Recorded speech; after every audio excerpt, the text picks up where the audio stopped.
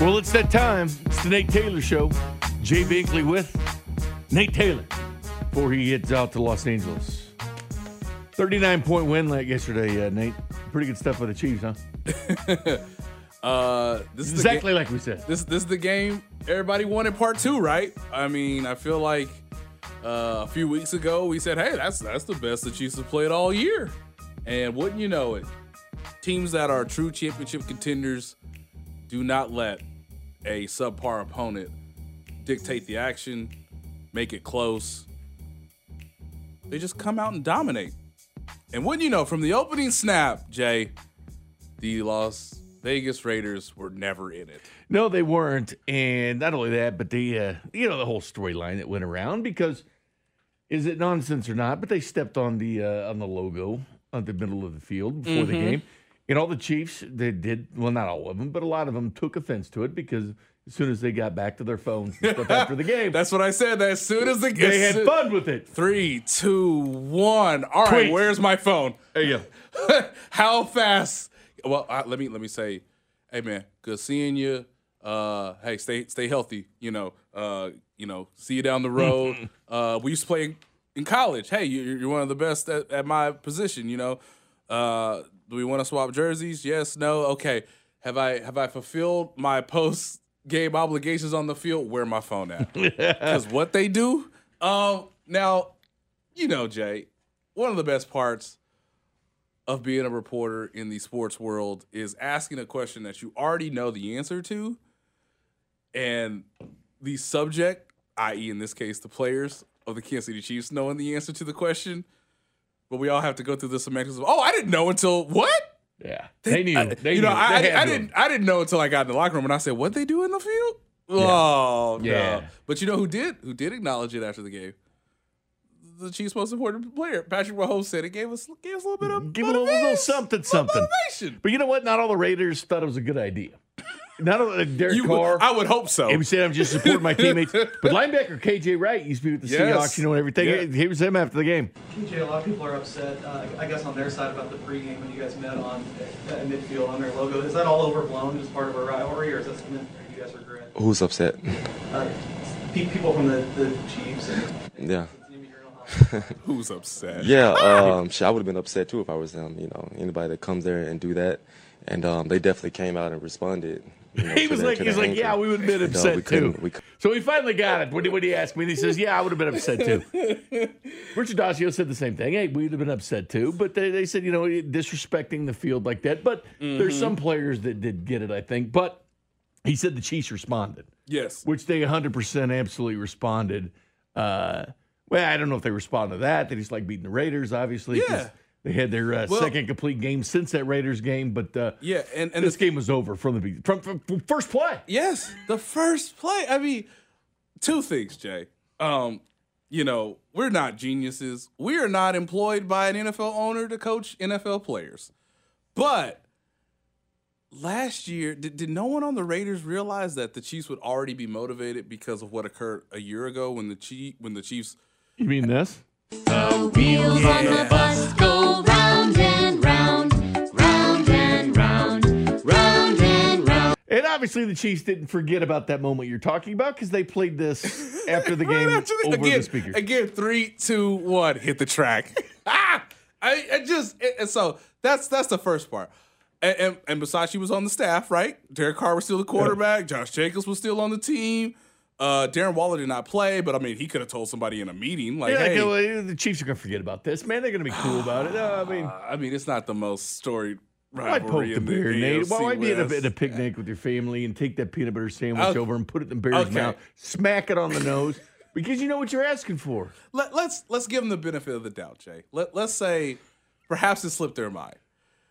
To my second point, if you're going to put your cleats on your arch rival's logo, what you cannot have happen is you fumble the ball on the first snap. No. Once Jacobs did that, everybody should have looked at him and said, we just told everybody to get upset at us. And now you fumble on the opening snap. Now, it was a great play by Jaron Reed, because he forced him to the sideline and then used his hands to swipe at the ball. and Johnny on the spot was Mike Hughes, who was never touched for the touchdown. But I don't think I've ever covered a game, high school, college, or pro J, where one team before tip off, first puck drop, kickoff, of course. Hey, we're here. We're going to do this. We're going to make ourselves, look at us. Everybody in here, look at us. I've never been a part of a game where a team does that. And on the first bit of action, just like, yep, that was a bad decision. It's just silly. They'd lost 4 of their 5 games. It's not like they came in as this, this juggernaut that was undefeated or had one loss. And like, we're going to show these guys. Because if you're going to do that, you got to be about it. Like, if you're going to do that, you got to be about it. But I was fine with it. I mean, they poked the Chiefs a little bit. The Chiefs responded accordingly. But I think it was fun, too, Nate, because we had these arguments last week. Is it the Chiefs? Is it the Broncos? Who's the rival?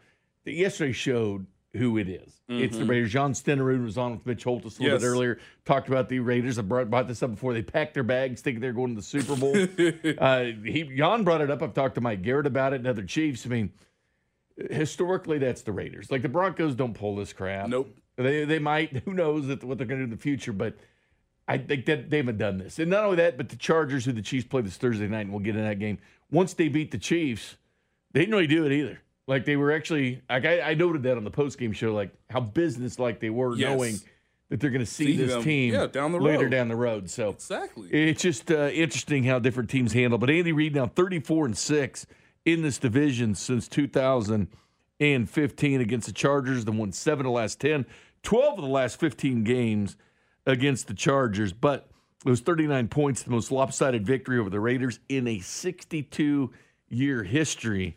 Nate, and we'll get to that defense in just a minute because they're doing some incredible things. But the Chiefs, I mean, Nate, you and I were here when they were 3-4, and we'd wondered. I told you, and I know Good Morning Football was talking about this morning too. I said, I don't know if the Chiefs are back. Everybody's saying the Chiefs are back. Like, I'm not sure they ever went anywhere. I think they hibernated for a while. I think they went dormant for a while.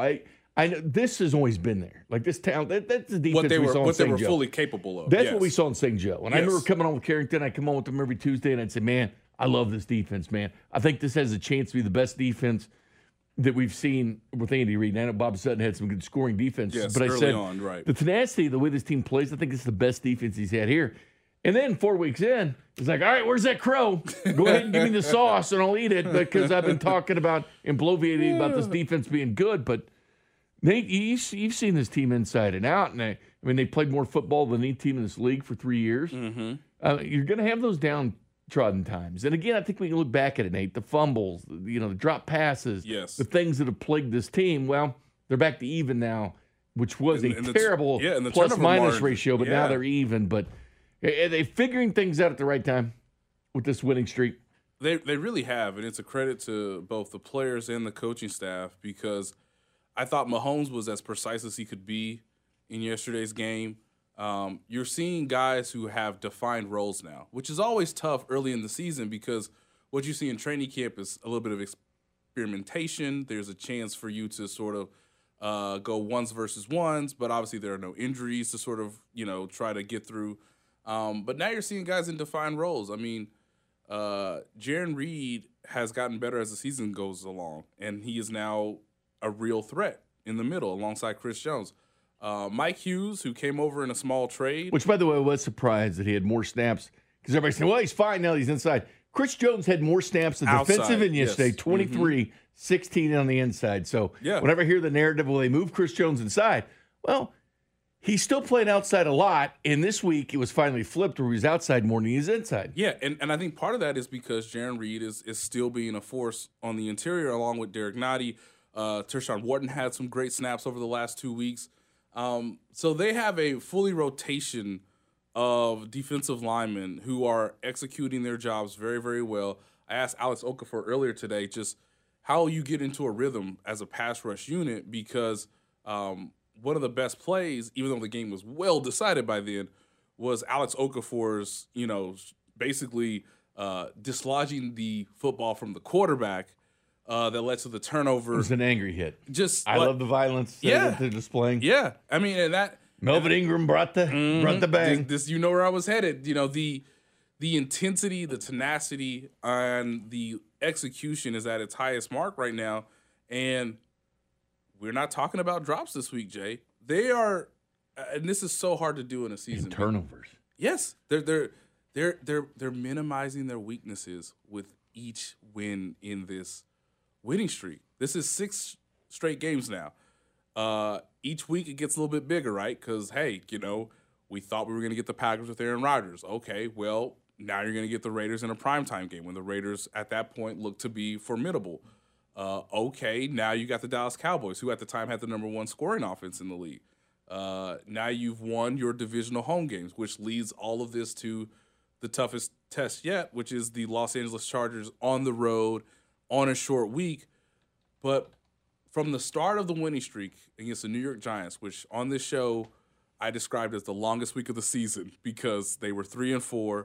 Everyone was doubting them outside of their own facility for whatever, however they want to sort of describe it for themselves.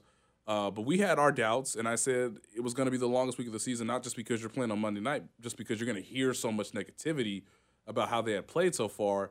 And from the winning streak on, they've gotten better and better because they've minimized their weaknesses. The turnovers are not an issue anymore.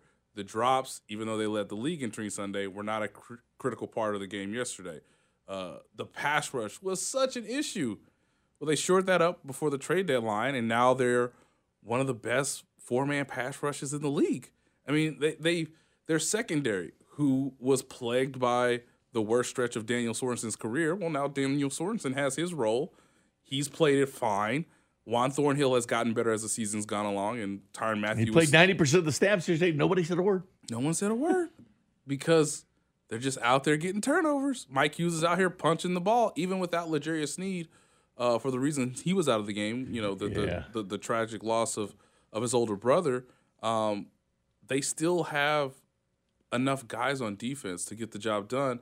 And they've seen everything, both on offense and defenses, that teams have tried to show them so far. They've adjusted to it well. That's a credit to the coaching staff. And now you look at this roster, if it stays relatively healthy, where are the weaknesses? You got to go out and beat them. And that'll be the test for the Chargers where, they got 4 turnovers, credit to them in the first matchup. Yeah. But in the rematch, you're facing a much better Chiefs team. It's much different, and we'll get into I want to talk about L'Jarius Sneed here in a second on the next segment, but one thing to mention, Josh Gordon on the reserve COVID-19 list.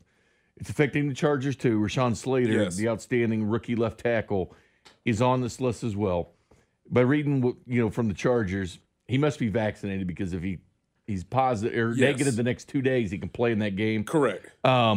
Is the same status with Josh Gordon as far as get 2 more tests, has to be 24 hours apart. Yes. And then he could play. But you mentioned Aaron Rodgers, there was a COVID deal.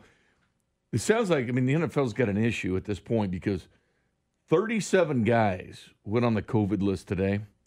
That's the highest since they instituted the list in 2020. Yes. And more than September and October combined.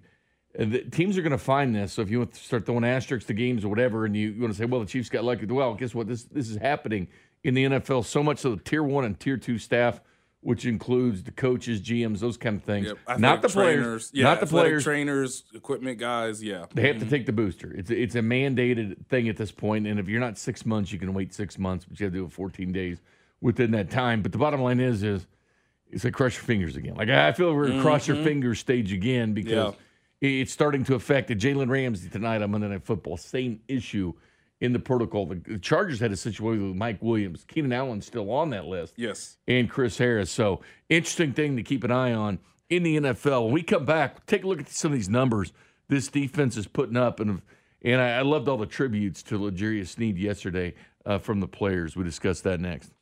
You're listening to The Nate Taylor Show, Monday nights at 7 on your official broadcast partner of the Kansas City Chiefs, 610 Sports Radio.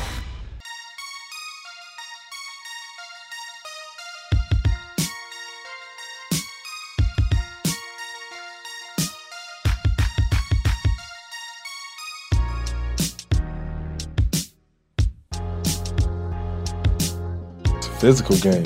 I just go out and it's a legal way to be violent. Melvin Ingram, man of a few words. Did you enjoy that press conference? You guys were trying hard, man. Like you all were trying hard to get Melvin to say something. And he wasn't about to play that game, though. He wasn't. No, he wasn't. He's all about business, but I love the questions, though, because I was like, heard the first couple, I was like, all right, Melvin's giving the one-word answer deal. Who's going to get the most out of Melvin? Well, but I liked it. I liked it, though. I liked this because that is rubbing off. Spags talked about it. Yes. That attitude, that playing violent. We know that on the offense, Trey Smith's got some of that. Creed Humphrey. Yep. You know the words that used to be assimilated with this team, Nate. It was finesse, soft, because they were, Legion to Zoom, throw the ball down the field, and teams felt they could come in and be physical and beat them up. Yep. A lot of teams felt like when they played Manning, we would just be physical and beat them up. But you don't hear those terms anymore because they're like the bully in the room now. Yeah, they're winning on the line of scrimmage. The bully in the room. On both sides. Look, Melvin Ingram has been a joy since he's been a part of this team. He's awesome, man. Just because he's blunt, but he's very honest. And, I imagine that those meetings with him involved on the defensive side have just been he just ignites them.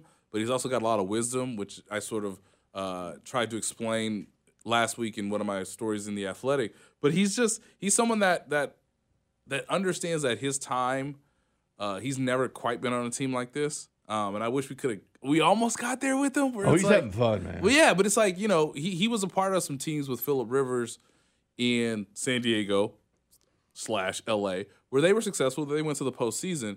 But I think he realizes, in year 10 of his career, man, this might be the best group I've been a part of. And we have a chance, because they've already done it without me, to go back to the Super Bowl. So I want to make sure I do my job. And he looks like he's enjoying stuffing the run just as much as rushing the passer. And you can't say that about a lot of guys who are known for their pass rushing skills. Is it fair that I make the comparison that he's Terrell Suggs with more on-the-field presence? Yes. Because both of them had that respectability. Yes. Both of them fit right in. Mm-hmm. Both of them are guys that people went to figure out things in the league. What have you seen? Terrell Suggs working on guys' moves, pass rushing moves, bringing a notebook to the defensive meetings. They did it. Yep. Melvin kind of reminds me of some of the same things I heard when Terrell got here, except you're getting more on-the-field production with Melvin. But I see very similar between those two. Obviously, Terrell Suggs is a Hall of Famer. He's got a ring. That's different playing stature. But I think respectability-wise, attitude-wise, both of them brought something to this team, both off the field, and Melvin's bringing a little bit more on. There are easy comparisons and similarities because, at the end of the 2019 season, it was Alex Okafor who suffered a season-ending injury when he sacked Drew Lock in that blowout win over the Denver Broncos. And then it just so happened, to benefit the Chiefs, that Terrell Suggs was, I believe, waived by the Arizona Cardinals in his first season with them, and the Chiefs claimed him on waivers. And he came right in and did a very serviceable job and kept that rotation going for Steve Spagnuolo's pass rush to where, you had one-on-one matchups that you could choose at your disposal for your best players at the time, being obviously Chris Jones and Frank Clark. In terms of, hey, none of us have been at the Super Bowl. And then everybody turns their eyes to Terrell Suggs. Oh, you've been here. Yeah. You've won with Ray Lewis and Ed Reed before. What's it like? What's Super Bowl week like? What should I prepare for? I mean, I think that played a huge role in how the guys planned and did their own sort of study, their own preparation for that game against the San Francisco 49ers. And you look this year, I kind of wrote it in a very fun manner, Jay, where I said, hey, we've all played the game Tetris if you're of a certain age. You need that one piece. You need to just like flip it a certain way and get it right and let it clear out. Get more points. Give yourself more time. And, God bless the Pittsburgh Steelers, but they let that piece fall through, and the Chiefs sort of turned it a certain way. And all of a sudden, as we mentioned it before, where Chris Jones can play more inside and outside. He's not having to play just outside. Mike Dana, serviceable player, doesn't need to be a starter. Now he gets back into his more successful role, given his abilities right now as a second-year player. And then all of a sudden, with a healthier Frank Clark, Chris Jones, all of a sudden that defensive line came together, and it's that exact piece you need at the exact time to sort of extend where this team can go in the regular season. It obviously benefits the Chiefs that they got a younger player and a player that they can use for more of these regular season games in Melvin Ingram. But what Terrell Suggs did for that group was give them belief. And we all need it, Jay, in our lives, in our profession. Someone to give you words of affirmation. Someone to tell you that, hey, you guys are pretty good. Hey, you're on the right track. Because I've had success before elsewhere, and I've kind of seen it, and I've done it before. And, like, listen to me when I tell you, like, this will lead you towards success because I see the talent that you have in front of you. And I think that meant a lot for some of the younger guys, obviously Tershawn Wharton, Mike Dana, even Jaron Reed. And obviously for those guys that have been to the Super Bowl, that have won their Super Bowl ring already, it sort of remotivates them because they're like, man, if Melvin can tell me all these things, I want to help him get a ring. I want to help him cement his own career by joining us. And no one has to take the credit. We all just need to help each other get better and keep pressure on the quarterback. And just ask Derek Carr, because in 2 games, he's never felt comfortable. No, he hasn't. And this team also, Nate, they showed the defense giving up 5 touchdowns the last 5 games. It's insane what they're doing. Only 7 since going back to week 8. A lot of it's the depth, and guys being healthy. Mike Hughes, the former first-round pick, he played the best game yesterday, in my opinion. 2 forced fumbles. Yes. He set the tempo for the game. He obviously was playing, because L'Jarius Sneed wasn't. But Tyrann Mathieu and many of the other players commented on L'Jarius Sneed. You could really tell how much he's liked in this locker room, but not only the coaches, but the players as well. He led the Chiefs in snaps defensively before this. This was Tyrann Mathieu after the game. Anytime, somebody lose somebody that close to him, obviously, I feel like most of us, could relate to that, losing people. But, just wanted to play for him today, his family. And I felt like we did that. I thought we started the game with some L'Jarius energy. And so we kind of kept it going throughout the game. So there's many reasons why. I mean, we can look at the stomping on the logo and things like that, but a big part of it was playing for L'Jarius Sneed. Yes. Because it was Mahomes talking about it, Andy Reid talked about it, Bieniemy talked about it today. So did Spags. I mean, all the coaches basically made a comment, about the players on offense would still. Mahomes helped him get a plane back to Louisiana, so the offensive players were involved in this too because they cared so much about L'Jarius Sneed. But the whole team, offense, defense, didn't matter. They wanted to play for Sneed. Yeah, and I got to say, every time we've talked to L'Jarius Sneed, we learn a little bit more about him from a personality standpoint. He loves football. Sometimes the coaches say that about a player, and you're like, I really would like to learn it for myself and get a feel for it. But L'Jarius is very hardworking. He's added a role this year where he's been both a nickel corner and he's played outside some. He was obviously playing the best football of his career, in my opinion, before what happened Friday night. And it's just it's so sad because, we all love our family members. And L'Jarius was, just someone that was easy to relate to because his brother, who unfortunately passed away, it's been reported down in Louisiana that he was killed in a single stabbing incident in his back on Friday night. It's of my understanding that L'Jarius learned of this, depending on your perspective, very, very late Friday night or early morning Saturday. The team was made aware about it, during the team's walkthrough on Saturday. And then, of course, with the help of his teammates, Andy Reid alluded to the organization helping other family members fly back down to Louisiana to grieve together, alongside with Patrick Mahomes getting him a private jet in the Kansas City area for L'Jarius. And, when you work with somebody, you do get to learn about them beyond just your profession. And this is the case for L'Jarius. And it speaks to the bond that this team has always sort of had under Andy Reid, right? They always tend to get better as the season goes along. They learn each other. There's a reason they go to St. Joe, beyond just, hey, we got to do training camp. But but Andy's very clear about learning who your teammates are, learning who is important to them in their lives.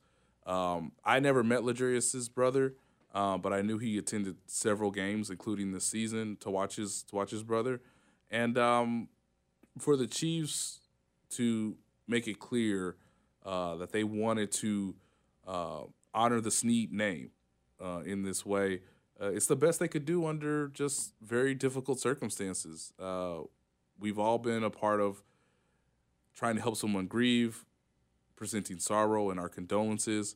But life goes on as well, and the best we can do is try to honor them the best way possible. And so for them to perform the way they did, to mention him throughout the post-game comments yesterday and on social media, L'Jarius saw all of that. And I know that despite this this unfortunate circumstance that he'll never forget, he does appreciate what the fans, the coaching staff, and the players did for him. Yeah, he did. He felt it from the Kingdom, Chiefs Kingdom, and all the fans and everything else as well. Coming up next, though, on the Nate Taylor Show, we'll take a look at the biggest game of the year. I mean, we often say this biggest game of the year. This truly is it. The biggest game of the year on a short turnaround where the coaches have already begun preparation. Both Spags and Bieniemy admitted that they had assistants and everything, kind of putting the game plan for the start. I thought they were overlooking the Raiders because they certainly weren't doing that. But they did have people trying to diagnose what this Chargers team is all about because that's how important this game is on Thursday night. We discuss that next. You're listening to The Nate Taylor Show, Monday nights at 7 on your official broadcast partner of the Kansas City Chiefs, 610 Sports Radio. This guy, I tell you, I am, every time I turn the tape on, I'm amazed at how good he is. Accurate. He's big. He's athletic. Really smart. I mean, he's the whole package. I think, it's been a while. I have a lot of respect for Derek Carr. We did a good job yesterday. But this guy is going to be a real challenge for us. And I know our guys expect that. He makes that whole thing go. This is one of the elite quarterbacks, in my opinion. There's Steve Spagnuolo, called him one of the elite quarterbacks. Justin Herbert just a little while earlier today. No words, calls him elite there, and clearly we know the stakes in this game. Obviously, the Chiefs have been playing well. Well, the Chargers just kept themselves in it. Yep. They've got some they should have lost. The common opponent, which is nice, they lost to the Cowboys, and the Chiefs beat the Cowboys. So that's one of those nice games in there. Cleveland couldn't get the job done against L.A., although they ran all over them. The Chargers' second worst run defense in the NFL. They still gave a lot of rushing yards yesterday to the Giants. And I get it was the Giants with Mike Glennon. Right? It was a little bit different than Chiefs with Daniel Jones again, but they got the job done. It doesn't matter. Thursday night's game is the only thing that matters. They're at home. They're playing at SoFi. They don't have to get on a plane. They don't have to travel anywhere. The Chiefs do. And last night, the mood was, we'll celebrate this one. It's over. Yes. Marty used to have that midnight rule. And that midnight rule was done late afternoon. It might have been like 7, like right after dinner. It was back to the drawing board for the Chiefs and getting ready because, of course, they got to have that travel day to go out to Los Angeles. But, earlier this season, the Chargers were the darling team. A lot of people like them nationally. And I remember Monday Night Football and watching Brian Greasy saying the AFC West runs through these guys, runs through Justin Herbert. Then it didn't look so good for the Chargers. They started losing some games they probably shouldn't have lost, but they did. And you're thinking, all right, the Chargers are charging. But Thursday night, Nate, Chiefs and Chargers. Chiefs have dominated this series. Again, 7 of the last 10. Then you can put an asterisk by that one at the end last year because Chiefs didn't have their starters. But they did come in Arrowhead, and they beat the Chiefs. Chiefs turned the ball over 4 times there. But they didn't have a lot. Chiefs didn't have a lot of their players on defense playing a game. This defense is completely different looking than what that one was. Yes. So let's just review the tape real quick, okay? And I know for Chiefs fans, it's like, hey, do you have to remind me about all the poor things that happened in September? Well, this is for contextual purposes. It was week 3. The Chiefs were, coming off of a, sloppy fourth quarter against the Baltimore Ravens. You think, okay, that's a one-off. That's fine. The problem was, Jay, Melvin Ingram, who we discussed earlier, was not on this team. He was a Pittsburgh Steeler at the time. And let's make no mistake about it, he would like to beat the Chargers. Yes, he will be highly motivated. Yeah. Now, Willie Gay, who I think is the Chiefs' best linebacker, their most athletic linebacker, he did not play. Let's look at the third level. Well, Javarius Ward had a quad injury that flared up on him during that week of practice, so he did not play. Daniel Sorensen was a starter. Juan Thornhill wasn't. And look, I don't think I will double check this, but I don't think Frank Clark played in this game. I believe it was in the midst where the defense was playing really bad. Yes, so he was dealing with his hamstring injuries. He played in Baltimore. Has alluded to it in recent weeks that he came back too soon. They sat him down for the Chargers game, and it was really up to Chris Jones to try to be the one-man wrecking havoc on Justin Herbert. That did not work. Give credit to the Chargers in this way. They did go for it on fourth down a couple times, especially in the fourth quarter, and they succeeded, and they scored 16 points. Because their mindset was, after the game, is we have to score because we know what 15 can do. The whole mindset was 100% they were worried about Mahomes. Yeah. So we've given our listeners 5 clear examples of why the defense was the way it performed that day and why they should perform much better, and they're a completely different unit now. One of the best defenses in football. You could argue that the best defense in football right now is probably New England, and that the Chiefs are somewhere in that 2 to 3 category, just depending on your preference of the statistics that you look at and sort of give weight to. But this defense is different now. It's going to be a great challenge because Herbert can throw the ball downfield, and the Chiefs have done a very good job of late, Jay, of limiting deep completions or giving up chunk plays. And the Chargers sort of feed off that. Much like the Chiefs offense does. And then these are the games where you really, really, really appreciate having one of, if not the best quarterback in football. So everything that Steve Spagnuolo said earlier about Justin Herbert that we played, you could say that and more about Patrick Mahomes, who's already won a Super Bowl, who's already been a league MVP, who has taken the team to back-to-back Super Bowls. He's never lost the AFC West as of yet. And so Patrick Mahomes will tell you he was not his most accurate. Obviously, there was the pass that bounced off of Marcus Kemp's shoulder pad that was a little behind him. And there was that. That was the start of everything. Yeah, there was a third down scramble drill where he thought Kelsey was going to widen out on his sort of scramble route. Kelsey flattened instead. That led to the game-deciding interception that the Chargers then used to ensure their victory. And so all we're here to say is that I think one team has stayed relatively consistent, and that is the Chargers. And the Chiefs are the team that is improved over the course of the season. As we mentioned earlier, their weaknesses have been minimized as we've moved along here into the November and December stretch of the season.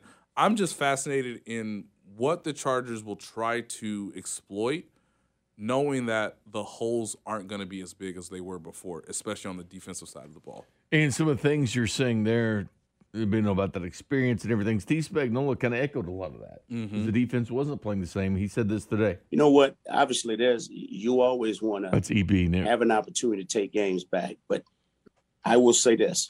That game was probably a valuable learning lesson for us. Because, first of all, it just goes to show you, when you take the little things for granted, how things can come back and bite you right in the tail. And so one thing that we focus on, I think we've done a great job of, and we have to continue this, is protecting the football. If we protect the football, we're giving ourselves a chance. On top of that, if we eliminate the penalties, we're giving ourselves a chance. So I told our guys throughout the course of this year, you know, although we've had these tough losses, if we handle it the right way by learning and focusing on the fundamentals, it could be beneficial for us later on. And it's starting to pay dividends. Yeah, that was Eric Bieniemy, not Spags, that said learning yeah. experience. But Spags kind of alluded to the same thing. Mm-hmm. But EB laid it right out there. Use it as a learning experience, not to make those mistakes. And, you know, I know they had the 8 penalties yesterday, but they were 14th in the league going into that game. They had, I know we see Trey Smith holding penalties once in a while. Yeah. But they weren't doing too bad. The best news is 23 takeaways, now 23 giveaways, +0, plus or minus. And the fact the Chiefs allowed 7 points in Week 9. Week 11, 13, and 14, the first team since the 14 Seahawks to allow fewer than 10 points 4 times in a 5-game span. That was the Legion of... are you saying the Legion of Boom and the Chiefs have... I'm just saying. And I know Ron Parker was here for a while from that Legion, but, you know. Wow. I mean, just the Legion of Boom. I mean, I saw that stat too, Jay, and it kind of blew my mind because I was like... Zoom and boom with the offense? I mean, Cam Chancellor. I mean, they had... Earl. I mean, they just... I mean, Sherman. They had dudes. And, hey, Tyrann Mathieu, Frank Clark, Chris Jones, Melvin Ingram, young, spry, Willie Gay. Just saying, for now at least, they are doing Legion of Boom type things.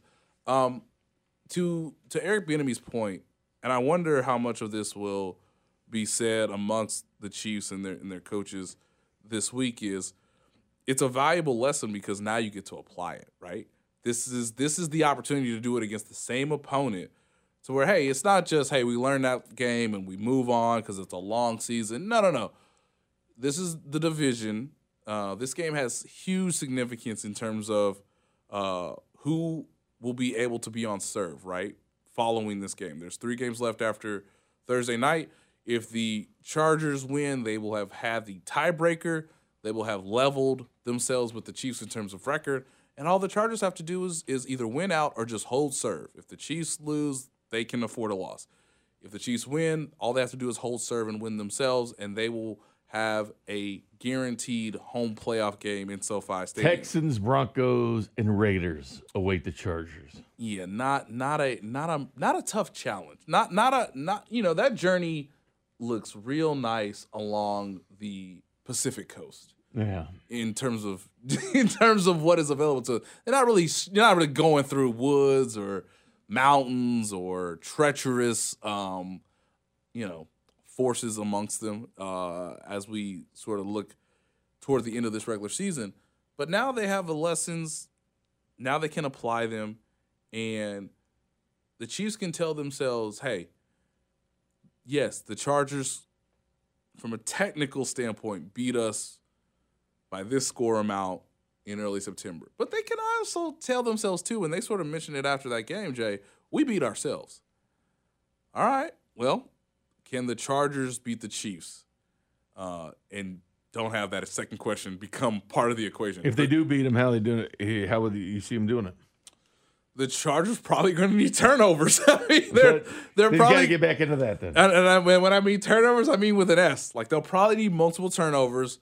Justin Herbert will have to be just as good as he was in a pretty loud Arrowhead in September, where he was excellent. Mike Williams will probably have to have a big game because we don't know what's going on with Keenan Allen. Austin Eckler is dealing with kind of banged up right now. Rashawn Slater, we don't know if he's Slater, gonna play. we don't know if he's gonna play. And for whatever reason, the Chiefs would have to just kind of have a game that mirrors what occurred earlier. Because this is in a dome, because this is in a controlled setting, I can see Patrick Mahomes having a game very similar to what he did against the the Las Vegas Raiders in Vegas, where he threw for 5 touchdowns and 400 yards. It's very capable. But I think the Chargers will have to have a good pass rush. They'll have to get a turnover, probably 2. They'll have to win the turnover battle. And then Herbert's going to have to make big-time throws because, as we mentioned earlier, this secondary is much better now. Juan Thornhill is rangy. Obviously, Tyrann Mathieu is going to have his eyes on Herbert to try to get an interception. Got some snaps there around 40%, 50%. That's what his for range is. So he's starting to work his way back in. And look, the Chiefs are playing a little bit more man coverage with 2 high safeties themselves, so they'll try to limit the big plays. It's an exciting game. I can see they're going to have to because Herbert likes launching it. He really does. I can see it going either way, but in a lot of sense, it comes down to turnovers and the decision making from the quarterbacks. If both defenses are saying, "Hey, we're going to play too high, nothing's going to get over our heads. You're going to have to nickel and dime us. You're going to have to be methodical.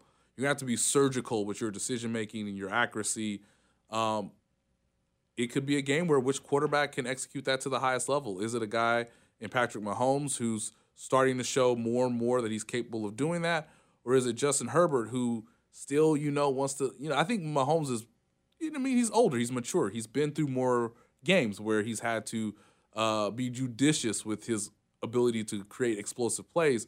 I'm fascinated in what Herbert will be presented from the Chiefs and if he's willing to be disciplined and accurate and win the game in the non-highlight way he did against the New York Giants. I mean, the Giants game, he just realized, I can just throw the ball 40 yards and kind of get away with it. Well, he was going downfield a little bit more yesterday. It was good to see 20-24 yesterday for Mahomes. I will say this, Chiefs are 6-0 when they win the turnover battle. They're 3-4 when it's even or it's a negative turnover ratio. So clearly, I know coaches say it all the time, don't turn the ball over, you win the games. that is real. Yes. Kansas City Chiefs with an asterisk. By the way, if you have a question for Nate Taylor, hit us up on the J Southland Tow Service text line, 913-576-7610. We'll look at this wild AFC playoff picture and if the Chiefs can get that number 1 seed. We'll discuss that next. You're listening to The Nate Taylor Show, Monday nights at 7 on your official broadcast partner of the Kansas City Chiefs, 610 Sports Radio. Welcome back to the Nate Taylor Show. Give Nate a follow on Twitter at @ByNateTaylor. What are you working on this week? Oh, something a little nice about the. Oh, excuse me. Something related to Steve Spagnuolo and his affinity for blitzing. He does like that. Have you noticed, Jay, that when the Chiefs blitz, they're not giving up touchdowns as much? They even bring secondary in on it. Yeah, They bring everybody. he loves blitzing L'Jarius Sneed and Tyrann Mathieu, and all of a sudden here comes Ben Neiman. So the Chiefs defense, I'm trying to obviously look at why they're having this incredibly remarkable stretch of play, and one of the key ingredients is they used to blitz out of necessity because we ain't getting there with just 4. To now they're blitzing out of luxury, and it's putting teams on their heels, and they're sort of dictating the pace. And been watching film, and hopefully that'll come out ahead of Thursday's showdown. Really 3 teams with the chance at number 1 seed. New England's sitting in there right now. I mean, this is team. You look at teams that are getting better or worse, sliding backwards. Tennessee's one of those teams kind of going backwards until Derrick Henry they hanging on. Yeah, the schedule's favorable for them too. And then the Chiefs are the 3rd seed. They played the Colts right now. Those Wiley Colts, the 6th seed right now. If the playoffs started today, that's who they would play. But Chiefs of New England, if you gave me a bet, Chiefs of New England of the field, kind of like the Tiger Woods bets used to have Tiger of the field, it'd be Kansas City and New England for me. Yeah. But can they get there, though? Because they need New England loss. Because they still got to play the Colts. They got to play the Bills again. I mean, the Bills going to be peskier now. They're going to be pissed that the Patriots completely fooled them. Well, I don't know how they fooled them. I mean, why the hell didn't they put a 5-man front at some point? Because Nate, it was one of those things because they kept bringing up that 1974 game with Buffalo, the one, the 2 passes. Oh, I know. I went back and looked at that game. It was 1974, Jets and the Bills. It was in Orchard Park. It was in September, so you didn't have this. You didn't have the elements. The weather, but I looked at the weather report for Buffalo that day because I was just curious. Because Joe Namath was 2 of 18 with 3 picks, and Ferguson for the Bills 0 for 2 was O.J. Simpson that carried the load for Buffalo in that game. But it was like 47-mile-an-hour wind gusts, 41. There was a bit of rain early, so it was a high windy game. Because I was wondering, because Joe Joe was 2 of 18 for 3 picks. So anyway, that's crazy, but. Do you see the Patriots slipping up to where the Chiefs could get that 1 seed? Now, let's assume the Chiefs win on Thursday. Okay. Every Chiefs fan should then root for Frank Wright, Carson Wentz, and them boys in Indianapolis. Because I think the Patriots are probably most susceptible Saturday night in Indianapolis. I think the Patriots probably win the rematch against Buffalo. Just because I feel like Bill Belichick has kind of always had the Bills' number. They've won 36 against them. Well, actually, they were swept last year, so it changed a little bit. Yeah. But when Tom Brady was there, they won 31 of 35 with right. them. And they have the Jags, which the Patriots do, which, Chalk did with the Jags don't even got to travel. Yeah, I mean, but they finished at the Dolphins. And the Dolphins are one of those teams. They've always been frisky. They've been frisky for the Patriots. Yeah. Because the Patriots lost to them by 1 point early in the season. But the Dolphins have always been Ryan Fitzpatrick magic, but the Dolphins have always been that team. Would you like to know the Dolphins' very favorable schedule, Jay? Because it's something that maybe that week 18, actually benefits the Chiefs. We always wonder, going from 16 to 17 games, it seems odd. I don't know if it makes sense for the league monetarily. Obviously, it keeps more teams invested into the postseason, and this may benefit both the Chiefs and the Dolphins because if you look at the Dolphins' schedule right now, they got the Jets, the Saints, the Titans, either or, and then they finish with the Patriots. So maybe the Dolphins in that Week 18 game will be playing for their playoff lives, which will motivate them. I think for the Colts are kind of in their own sort of December playoff games. And then if you're a Chiefs fan and the Chiefs win on Thursday, I guess you need to root for Ben Roethlisberger and the Pittsburgh Steelers, because that may be the biggest threat right now to the Tennessee Titans, even though we feel like the Titans aren't the best team that they were, or the best version of themselves that they were early in September into early October. In 816, there was a question asked. Look at the Patriots. They played a terrible schedule. They're no good. They beat the Chargers in Los Angeles. Their defense is very good. Very and legitimate. They beat the Browns 45-7, where the Chiefs struggled with the Browns the first week of the season. Yes. And they just beat the Bills in New York by throwing 3 passes. So, no, the Patriots are a good football team. Yes. Don't ever doubt Bill Belichick's. I certainly am not. But look, Jay. Reed and Belichick, top 5 all time. All in time coaching wins. I mean, the only coaches that matter in the AFC. All right, Chargers.